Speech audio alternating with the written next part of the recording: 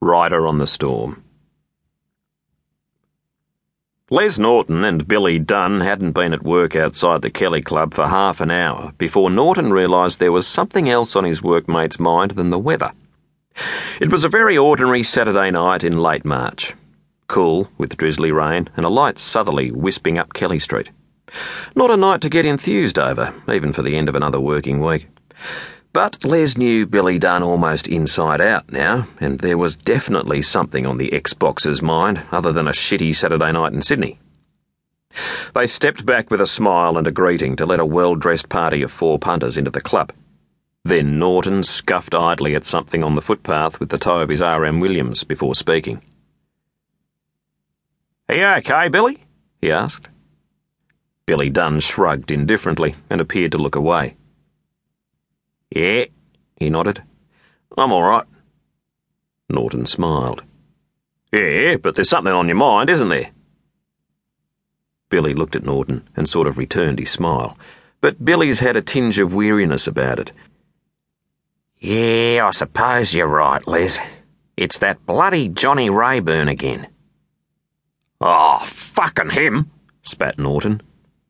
Rayburn was a complete and utter no-good egg and a psychopath who'd been down from Brisbane a bit over 6 months.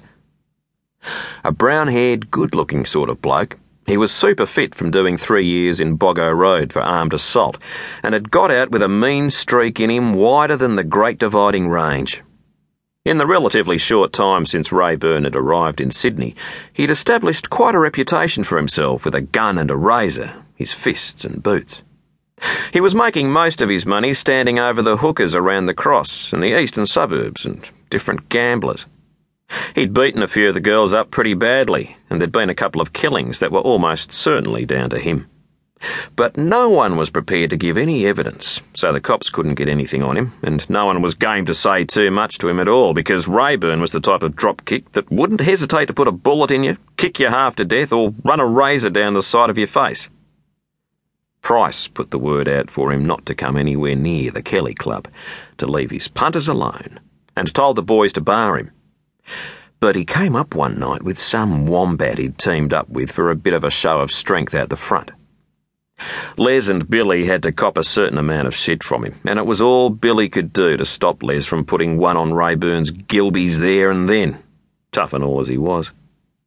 Billy really had to put overtime on Norton because even if Les had sorted Rayburn out, he would have just bided his time and shot Norton in the back of the head one night.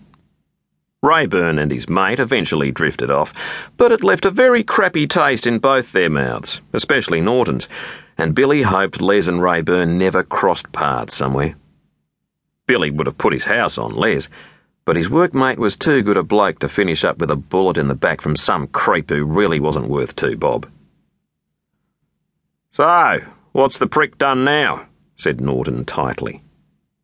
Billy sucked some air in through his teeth and looked uncomfortable.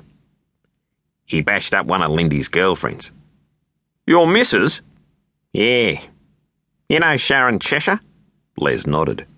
"He broke her jaw and knocked out 3 of her teeth. Gave her a kicking as well. Nice bloke." "Okay, Sharon's a working girl, but she's an old friend of Lindy's, and she's not a smacky." Billy looked directly at Les. "Anyway, we ain't actually pillars of society ourselves, are we?" "I never ever said we were." "But there was no need to do that to her." Billy made a kind of futile gesture with his hands. "So Lindy's asked me if there was something we could do." Norton thought for a moment as another 2 punters stepped into the club. "Why don't we have a word with Price after work? He always knows the best way to sort these things out." "Yeah," nodded Billy. "I think you're right." He sighed and shook his head. "Christ, it's a cunt of a spot to be in." Norton gave his workmate a wink. "Leave it till after we knock off." Apart from the lousy weather, the night went over fairly smoothly. The only bit of bother was a big, drunken Tongan who wanted to get in. As he swaggered up to the door, Norton sank a left rip into his solar plexus that just about crushed his sternum, a short right that broke his jaw, and another left that spread his lips all over his face like minced steak. As he hit the deck,